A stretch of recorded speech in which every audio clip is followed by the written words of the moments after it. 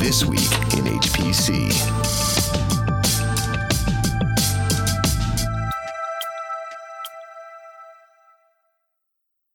SanDisk finds its buyer. And DOE taps Penguin for petaflops. It's This Week in HPC. Hi, everyone, and thanks for listening into another episode of This Week in HPC with Intersect 360 Research. I'm Addison Snell. That's Michael Feldman. This Week in HPC is distributed in partnership with our friends at top500.org. Michael, we've got Penguin coming back into the news this week in HPC. We haven't talked about them in a while, but first, before we get to that, we've had a whole rash of movement in the flash storage space. We talked last week about SanDisk getting close to an acquisition, and now we have it. Yeah, the acquisitions, they never let up. I think we've had like 3 or 4 weeks of acquisition talk, and sure enough, here's another one. Western Digital said it will buy flash storage vendor SanDisk for $19 billion. Another big deal in the storage space, and yeah. Big change now for both vendors. And this isn't even the first time we've talked about SanDisk in this context, but before we talked about them as the buyer, because we were tracking Fusion.io going back a while ago, right. And SanDisk was the acquirer of Fusion.io last year in a separate $1 billion, a little over $1 billion transaction. Now we have further consolidation in this space as Western Digital becomes the larger parent company. There's always a bigger fish. Yeah, the little fish eat the bigger fish, and then the bigger fish eat them. It's a big realignment for Western Digital, because they've now become basically the number 3 provider of NAND flash with this buy behind Samsung and Intel, almost tied with Intel now. So they've actually strategically aligned their business now to be a major NAND flash provider, as well as a device provider with the Fusion.io inside of that. And it's when you look at some of the relationships between all of these different companies that the fit with Western Digital was a little better than it might have been with other potential suitors, like, say, Micron, who was right in the running there. Right, because SanDisk was lined up with Toshiba for the NAND production, and Micron and Toshiba were essentially competitors, or they were competitors. So the marriage there would have been a little divisive. So this is a good lineup. Basically, it brings a hard disk and storage provider with extra flash capability and just a broader set of offerings. Whereas with Micron, it would have consolidated a NAND provider from 2 smaller ones into a larger one, and then with that sort of problematic relationship with Toshiba. So this is I guess this was more meant to happen, and like I said, it brings a lot broader array of products into Western Digital and hedges their bets with the hard disk business. Well, right, exactly. And it just shows the importance with which the enterprise storage providers are treating the flash space, that any enterprise storage provider feels like they have to have a seat at the table in the flash game. Now, I don't take this so far as to start projecting the end of spinning disk, to say that flash is going to start replacing everything. I think we do see a lot of replacement in the low end of IT with things like PCs. I'm going to get a new PC. I want it to be flash-based. I don't really want a spinning disk in my laptop anymore. But right. At the enterprise level, I think disk is still going to be an enduring part of this market for a while. Right, but I think what you are seeing is a lot of disk systems now have sort of a flash front end on them to accelerate the performance. So even though you don't have all flash systems in any way dominating the space, you have a lot of flash tiers on what used to be all disk systems just for the IOPS. Yeah, that's exactly right. Although, how you start to look at the management of these things, especially for scalable applications, I think is going to be really where the rubber hits the road on this.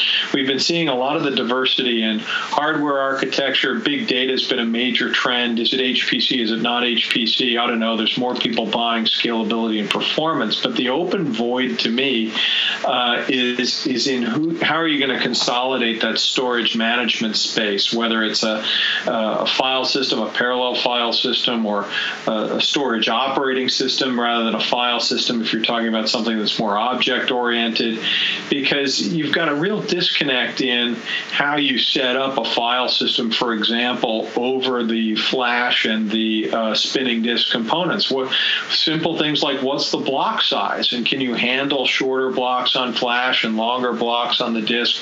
This really gets to be a challenge for a storage administrator, and I hinted at this a little bit in the article I wrote on Dell's acquisition of EMC that was published in the Platform just recently. That it's how you're going to consolidate that storage software space that I think is the critical investment that's yet to be answered.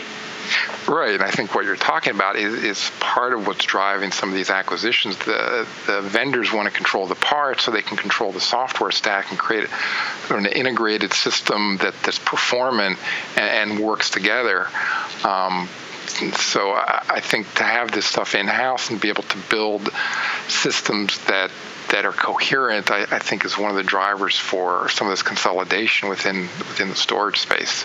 But in any case, Western Digital acquiring SanDisk, pretty big deal in this space. It doesn't look quite as big when we were just talking about Dell and EMC. That's gigantic, but this is a pretty big acquisition on its own and continues the game of strange bedfellows in the high-performance storage arena. Absolutely.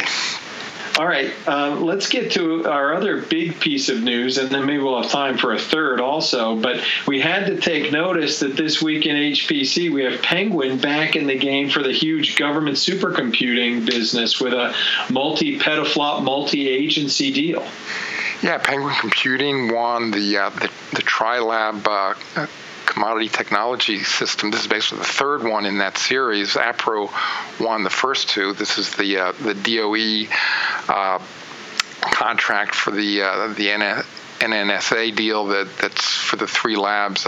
It's Lawrence Livermore, Sandia, and Los Alamos. There's basically some clusters to each one. These are capacity clusters.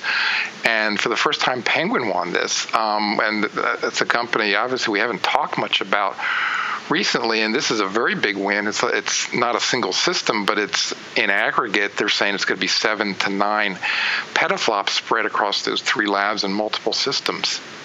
Right, and those total up to $39 million with options for some additional clusters or additional nodes that get thrown in. But the base contract here for Penguin for $35 million is the largest single federal government deal that they've done. Now, whether that's their largest deal overall or not, you get into analyzing some of their other multi-year commercial deals that are really multiple systems. So there could be other people who spent as much over the same time frame. But this is as a single government deal for this time period for this much money is the biggest one that they've done. And we haven't seen that from Penguin in a while, but I think they're making a really concerted effort to get back into this space.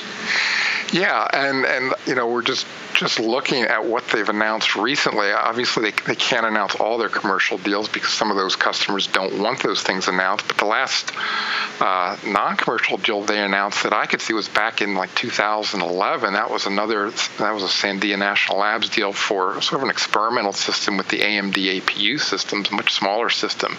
This is not that. This is a production system that's quite large. So in a way, it's sort of surprising they've sort of leapfrogged over a lot of the middle ground and jumped to the top of the heap here. And they haven't announced much, but yeah, obviously they have devoted time into this space, and that's a huge win that's come out of it.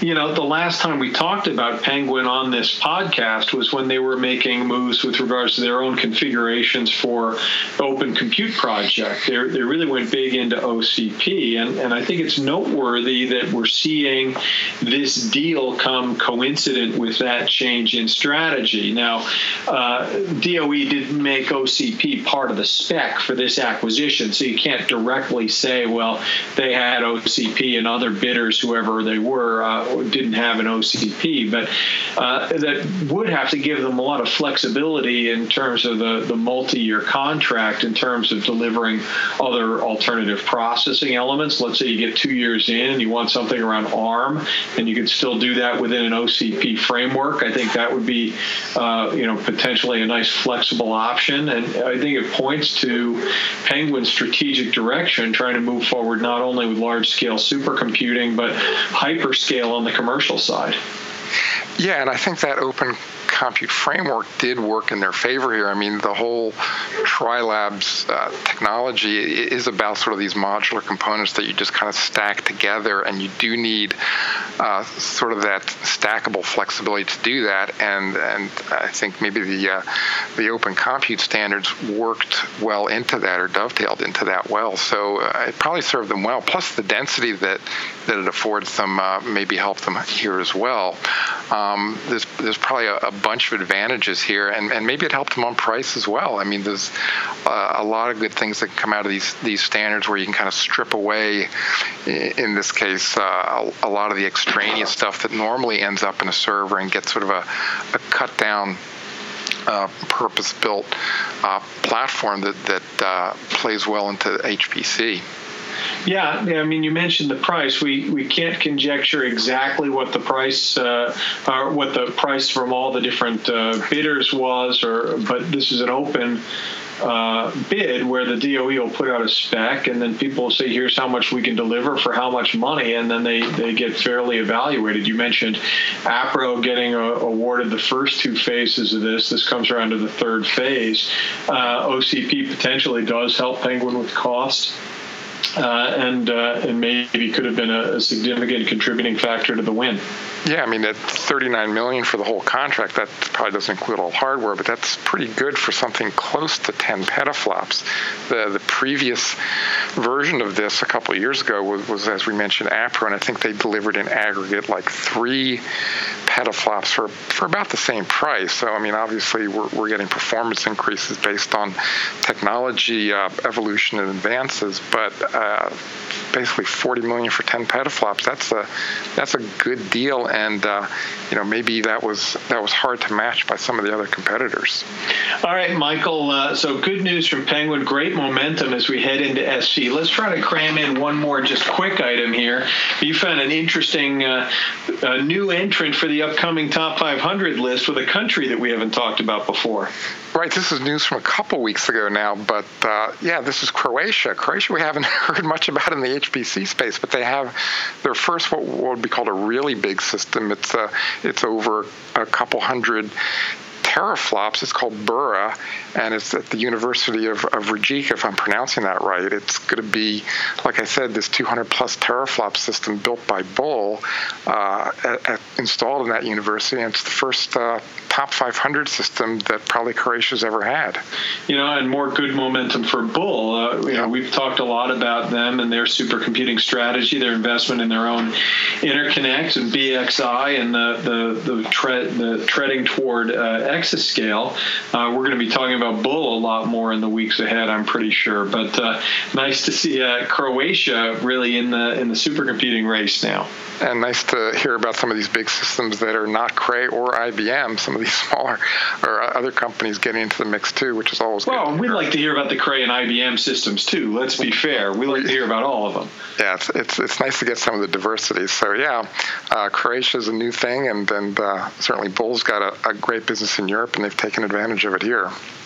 All right, Michael. Well, thanks for the roundup. I appreciate it. It's always a busy time of year for us as we get into the pre-SC season, but these are some fun announcements. Yes, they were. All right, Michael. Thanks a lot. Thanks to you for listening. You've been listening to This Week in HPC. You've been listening to This Week in HPC.